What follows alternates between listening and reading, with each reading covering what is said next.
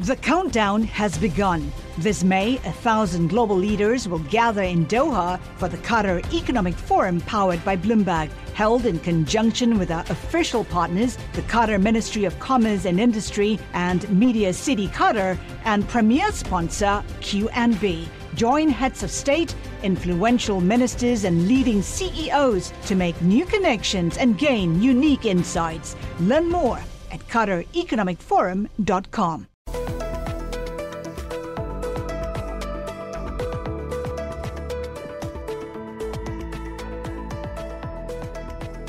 Hello and welcome to The Credit Edge, a weekly markets podcast. My name is James Crombie. I'm a senior editor at Bloomberg. Today's guests are Erin Hudson, who reports on distressed debt for Bloomberg News in New York. We're delighted to have you on the show. Thanks so much for having me. We're also very pleased to welcome Paul Vickers, who covers energy for Bloomberg Intelligence in London. Yeah, thanks for having me as well. We'll be coming back to energy in a bit. There's lots of exciting stuff going on there, so do stay with us. But first, Erin Hudson with Bloomberg News. You've been digging deep into distressed debt. A lot of companies are running into trouble at the moment with interest rates rising and the economy slowing down, potentially tipping into a recession. Inflation and volatility in the financial sector don't help. A lot of regional banks are really struggling. Plus, the anxiety about the debt ceiling is the highest I've seen in years. I'd have to go back to 2011 for the last time it's been this exciting. So you've been talking to some very large distressed debt investors.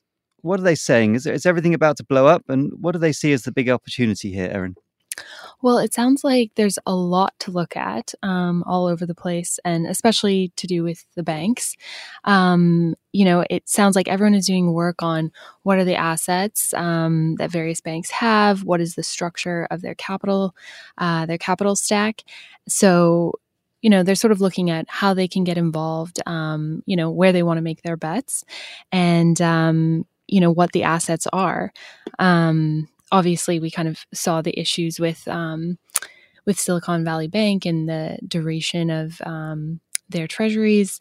But I think now people are sort of looking at the commercial real estate loans. I've had investors mention commercial and industrial loans in particular as something they're taking a look at. So, yeah, it seems like the feeling is that this also opens up opportunities outside just the banks themselves for direct lending, and and then obviously companies themselves that no longer have the same access to credit if they relied on the regional banks. Let me just stop you there on the banks, though. I mean, we saw this wave of distress. We saw Credit Suisse basically disappear. We saw all of these other regional banks. There was kind of a domino effect. I mean, it just seemed very precarious, even last few days, last few weeks, and we're talking sort of mid-May now. Is the crisis over? I wish we knew. I don't know if anyone. Impossible to say, but I think there's a sense that there will be more distress for sure, and there's a lot more work to do. Okay, so people are sort of trading and betting on, now they're looking, as you say, on the balance sheets of these banks. They're looking at exposure to treasuries, which have gone down because of duration, looking at exposure to commercial real estate. And so do we expect now distressed investors to be much more actively engaged than at looking at these banks much more closely? Is that the takeaway? It sounds like it, yeah. And it also sounds like there's sort of a sense that depositors themselves are a bit more of a flight risk than, before. So, there's definitely a lot of moving pieces. Who actually made money on those trades? Some people. Marathon Asset Management in particular, we reported that they made $30 million trading Credit Suisse bonds before the takeover by UBS. Some of these bets will take a long time to play out. In Silicon Valley Bank, for instance, that bankruptcy is ongoing, so it'll take a while to know, who's the biggest winner or the biggest loser. But definitely an opportunity for the distressed shops. They're also looking at consumer companies, right? I mean, one of the people you were talking to is actually handling the liquidation of Bed Bath & Beyond. And brick and mortar retail generally is getting hit especially hard right now. What's the outlook there? Yeah, I mean, obviously there have have been several retail bankruptcies so far this year, and several notable liquidations. But, I think that the consumer is overall holding up better than expected, and retail too. I think, there's a sense that won't last, and especially if a retailer is not, the top one or two in their sector, they are probably going to be facing some struggles. But it seems like there might be a little bit more runway there. But, there's definitely some big fundamental questions like what is the value of a brand? Do people really have brand loyalty anymore? So consumer behavior, I think, is changing. Consumer behavior is definitely something that no one can really take for granted anymore, and it's maybe a bit harder to predict. They're also being quite affected by the pullback by regional banks, right? I mean, they were funding a lot of these companies on the retail side, so that's going to hurt. And then, as you say, the economy is slowing. There's inflation. Consumers have been resilient, but they're not presumably going to remain that way forever. Yeah, I think there's definitely a sense that cracks are starting to emerge. One investor was sort of mentioning just the delinquency rates in subpar car loans as one indicator that all is not well, and that there will be problems. There are problems, but it's taking a while to trickle through. Another one that we constantly hear about in the context of distress is healthcare, and distressed debt investors seem to like that one. Why do they get involved there? Yeah, I think the sense is there's a lot of opportunity there to kind of right size a balance sheet, sort of adjust the valuation of these companies, and I think there's some triggers there that you can't always see coming, but regulatory policy changes.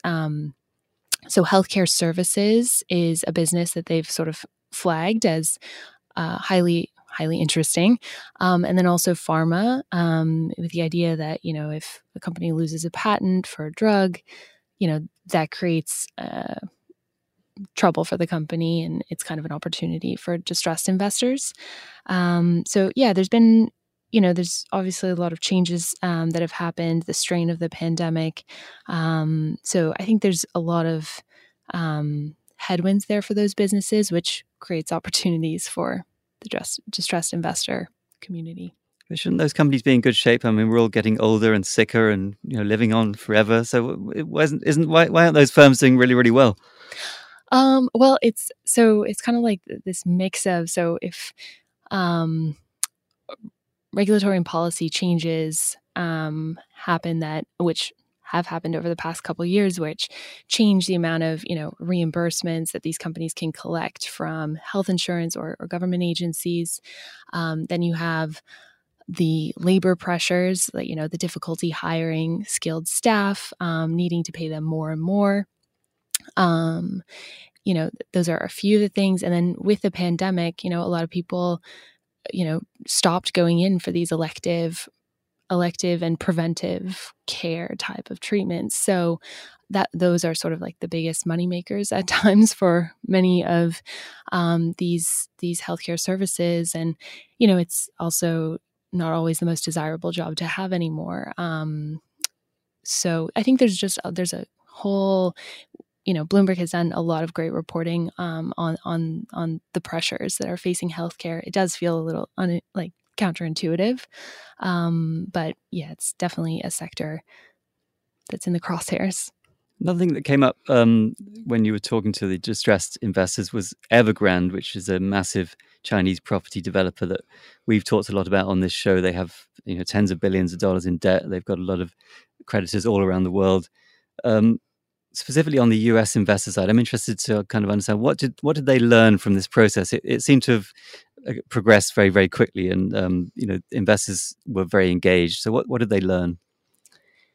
Yeah, I mean it's far from over. It's not quite over, but it seems like there's sort of some investors are walking away with a bit of a renewed sense of faith in the system, and confidence, I guess, in the the restructuring process that Chinese companies will undergo and how they approach it. So I think that seems to be the takeaway for the moment. But of course, it's an ongoing situation. So whether it will pay off the way that they're hoping and expecting it will remains to be seen. So, definitely a story we'll continue to follow because, it would have some big impacts. I guess also, China being the second biggest economy, they need capital. They need foreign capital, particularly to sustain and build that economy. And they're going to need a lot of it over a long period. So they want to keep foreign investors happy, right? Yes, and that definitely came up as, sort of the thesis that was kind of underpinning that bet is the idea that, offshore creditors aren't going to be completely, completely shafted or thrown to the side because, eventually they will need to come in to provide capital. So, yeah, it seems like that is definitely the belief that's sort of driving a lot of those investors who have gotten involved.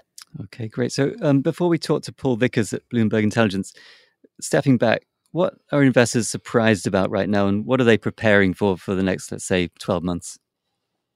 Yeah, I mean, I think that the ongoing strength of the housing market is a point of surprise and sort of fascination. It seems like the shift to EV mandates, electric vehicles, right? Yep. yeah, and just that whole shift in the auto sector. I think there's the feeling that that's going to cause a lot of disruption, which again is going to make distressed investors and the community of advisors in the distressed world very busy. And then I think there's also sort of, just looking at the phenomenon of the meme stocks. I think that's becoming a greater factor when people are evaluating these situations. There's sort of the sense that has staying power as much as the meme stock era seems to have passed. It seems like, it's still lingering. And in terms of opportunity, I mean, we've been hearing for years, I have particularly distressed investors, dry powder, billions and billions of it just stacking up on the sidelines, but never enough distress for them to really deploy all of that.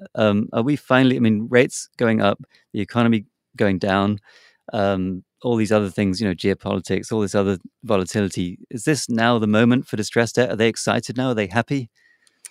I don't know. Unfortunately, I think there's some mixed feelings.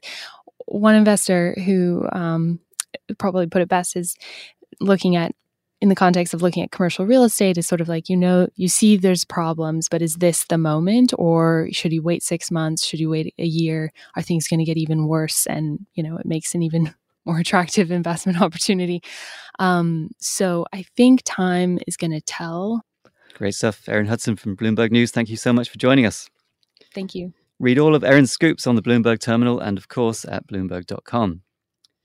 Moving on to another big topic. As I mentioned earlier, we are very fortunate to have with us Paul Vickers, who looks at energy for Bloomberg Intelligence. What's going on with the energy sector, Paul? Oil prices are down. We're heading into a recession, as we keep talking about. Plus, there's a war going on just to the east of you. Is it all bad news over there? Well, not so much bad news, I think, for the energy sector. So I work for Bloomberg Intelligence. I cover energy and utilities across Europe. I cover global oils. And, of course, the high oil prices have been a windfall for them. They've done particularly well over the last 18 months or so. Less could be said for the utilities. You think, again, being a sort of power producers, you think higher power prices would be good for these guys. That's not always the case. They're often hedged very heavily, up to 1 to 3 years ahead. And the high prices and volatility have created liquidity problems. The Russian supply cuts have impacted those that were dependent on them. It's brought companies like Uniper to its knees, and nationalization by the German government. It's for other reasons as well. EDF was nationalized because it had to buy a lot of power in the market at very high prices. So for utilities, these higher power prices haven't been a godsend at all. In fact, they've really threatened the very sort of structure of the entire industry. But what we have seen is the EU has responded to these Russian gas supply cuts. They're now running at around 10% of what they were prior to the invasion. But they've essentially been replaced. Look at what's been happening with power prices, or let's start with gas prices. They're around 35 euros a megawatt hour now. They peaked at over 300 during last summer. And of course, with gas prices setting the price for paying the power market much of the time, the same thing's happened in power. They're around 90 euros a megawatt hour from a peak of over 600. So the prices have really fallen, mainly because the EU's taken an awful lot of initiatives. It's boosted LNG supplies, it has pushed renewables, it's increased imported gas by pipeline from countries like Norway and Algeria. It's also made a big push to improve the energy efficiency and demand side management. And at the same time, they also achieved their goal of having European gas storage stocks 95% full at the start of the heating season. They achieved that, and it never went below 50, and now they're restocking again. So really, when you've got 50% of your gas supply still full at the very sort of trough of the cycle, moving into the summer sort of the cooler period, a warmer period, and the sort of cooler gas demand, it's in pretty good shape, and power prices reflect that. So what's happened now is these companies have, the risks have gone. Those risks of volatility, of liquidity, of having to buy sort of short power in the market, they've disappeared. These companies are in a much better place right now. In fact, they're very well placed for this year, as they've managed to put on hedges at higher levels. So there's quite a bit of earnings sort of growth is baked in. So yeah, we're pretty relaxed about the utility sector. I think, from my perspective, it's probably it looks like it's time to call the end of the energy crisis. I think that's quite a sort of strong statement. I think the regulators would be sort of less willing to do so. But if you take some guidance from what the World Health Organization last week called an end to the COVID-19 emergency status, and they said it's time to transition into long-term management. I think that's the same for the energy crisis. I think we're through it. It's never going to be the same again. I mean, Europe is now relying, has 10% of the sort of Russian gas supplies that formerly supplied around 40% of the market. They've gone. They're not coming back. But the authorities have taken measures to replace it and to compensate for it. And I think we're in the much calmer waters ahead. So it's all looking pretty rosy then, Paul. I mean, would you call this sector, specifically the energy sector, would you call it defensive relative to other parts of the economy? Well, certainly the oil and gas sector, I'd say, is. Oil prices, as you say, have fallen from their peaks.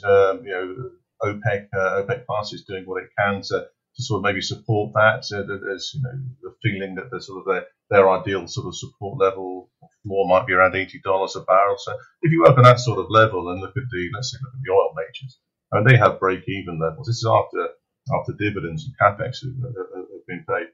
Of around $40 to $50, so they're still throwing off an awful lot of free cash flow at that level.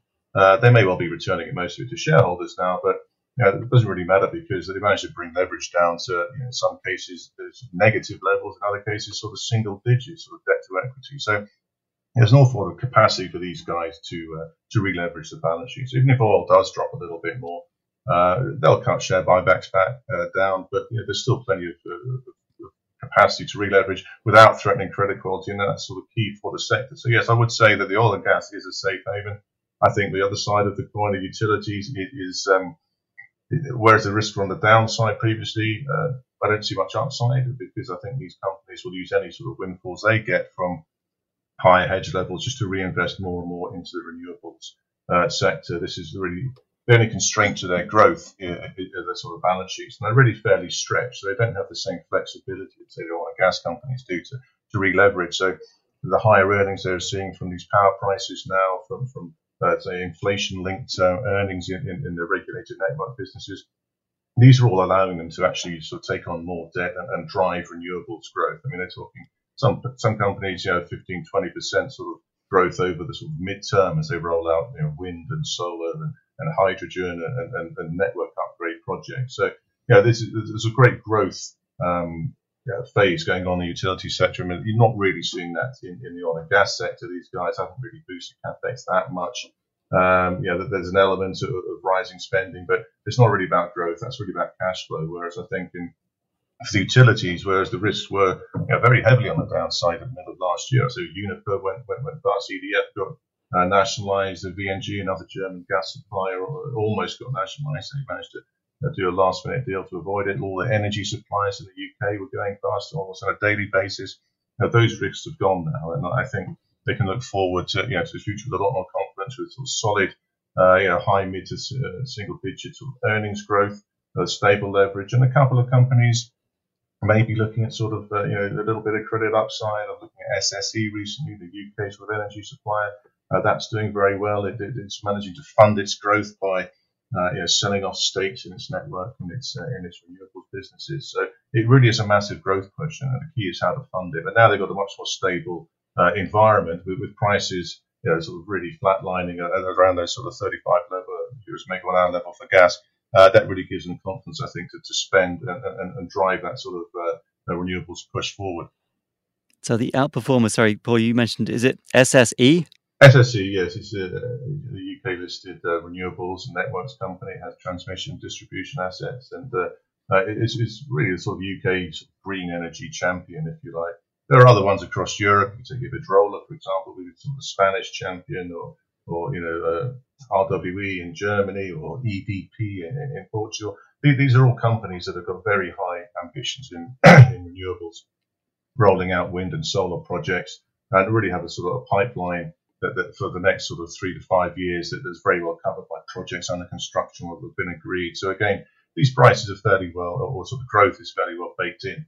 The renewables often set a price, or they may have some sort of price support. So they don't not be taking market risk on the price, so they can actually do these prices up front through say contract for difference or something like that with the supplier.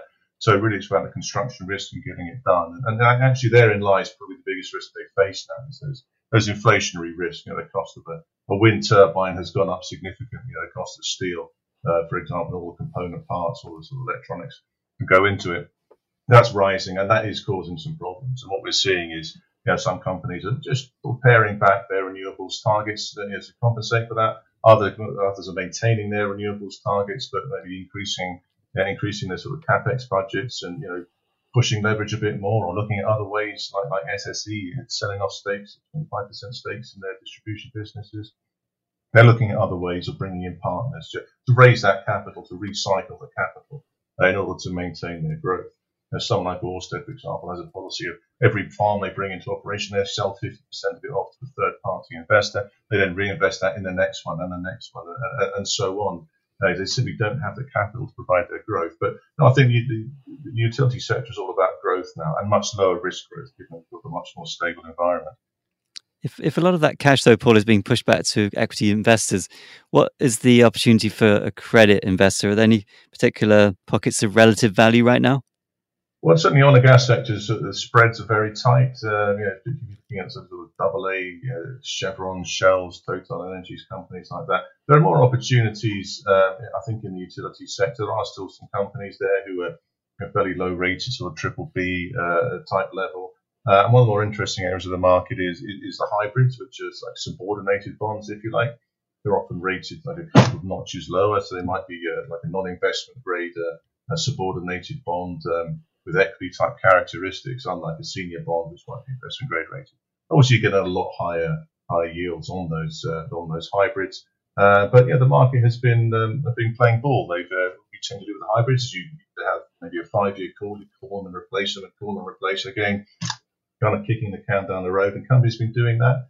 And if you like a company like Iberdrola, you could buy a very expensive sort of senior bond that may be, 30 basis points over a swap curve, or you could go subordinated in the same company and probably buy a hybrid for 200 basis points, taking a couple of notches down the capital structure. It's above equity, but it's below the bond. So there are opportunities there, and also I think with the sort of the energy transition, these companies are all issuing a lot of green bonds and even green hybrids in some cases.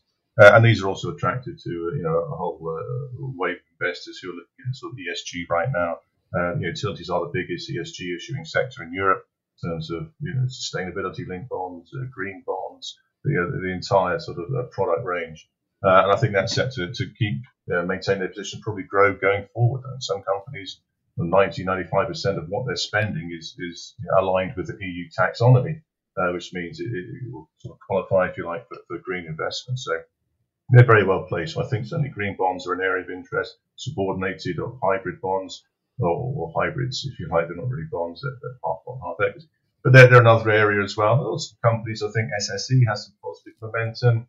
EDF is another company we quite like. It's one of our focus ideas. It had such a torrid year last year after the government forced it to sell a lot of its nuclear power to third parties at a fixed price that cost it billions and billions of euros, because it had to buy that power in the market at those elevated prices.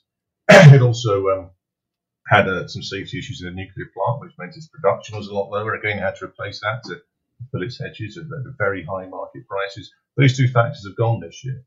They're not going to be affecting their EBITDA. They went from an 18 billion profit to 5 billion EBITDA loss last year, but I think they can easily get back up to that level this year and probably hit their below sort of 4 times sort of leverage target as well. So it's been nationalised now again, which will provide some sort of backstop. So I think EDF is certainly a name to watch this year. They have plenty of hybrids as well, so you can really get some quite juicy yields on some subordinated EDF hybrids.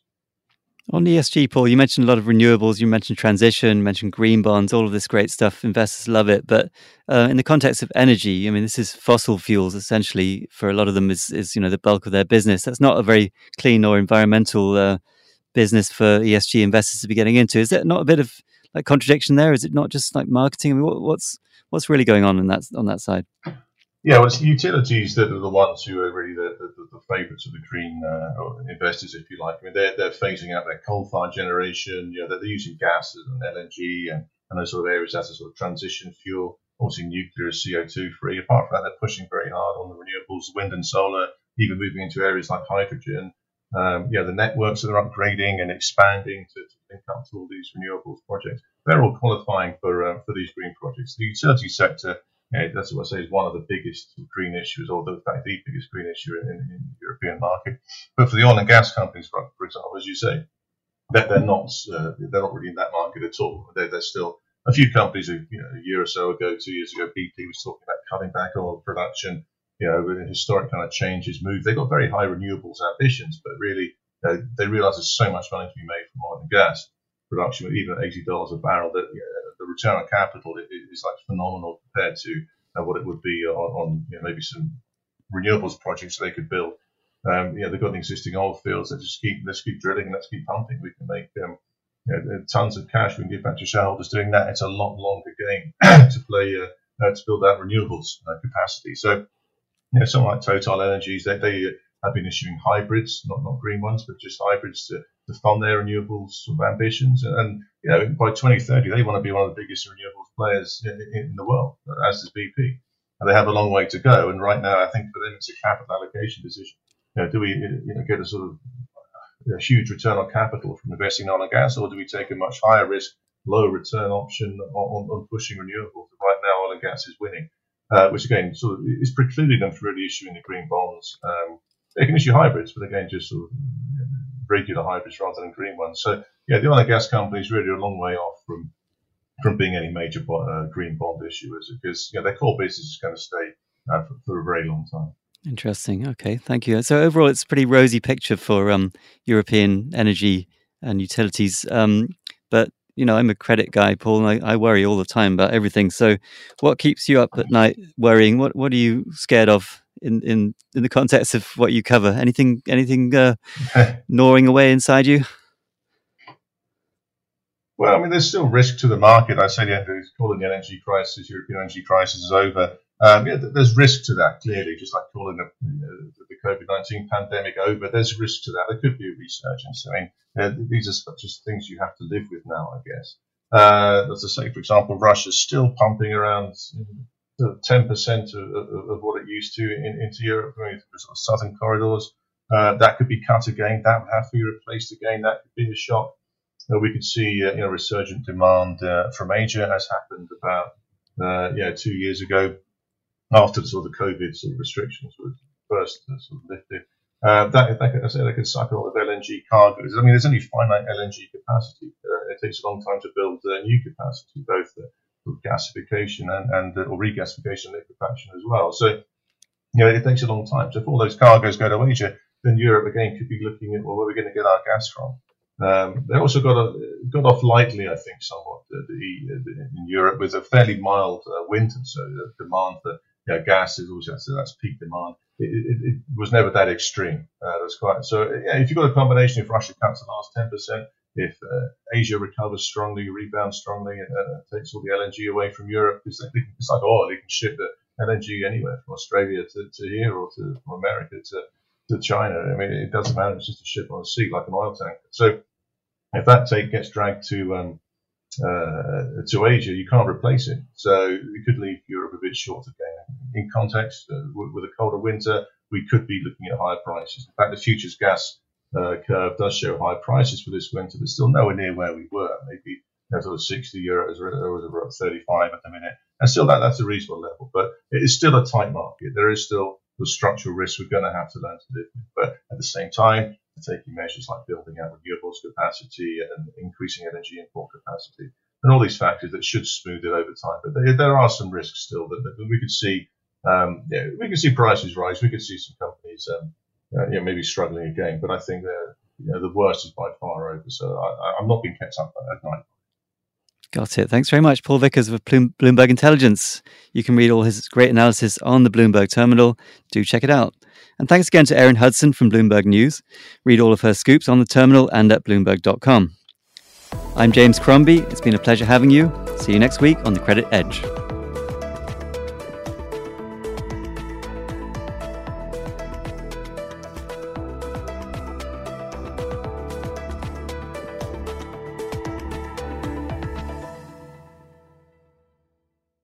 The countdown has begun. This May, 1,000 global leaders will gather in Doha for the Qatar Economic Forum powered by Bloomberg, held in conjunction with our official partners, the Qatar Ministry of Commerce and Industry and Media City Qatar, and premier sponsor QNB. Join heads of state, influential ministers, and leading CEOs to make new connections and gain unique insights. Learn more at QatarEconomicForum.com.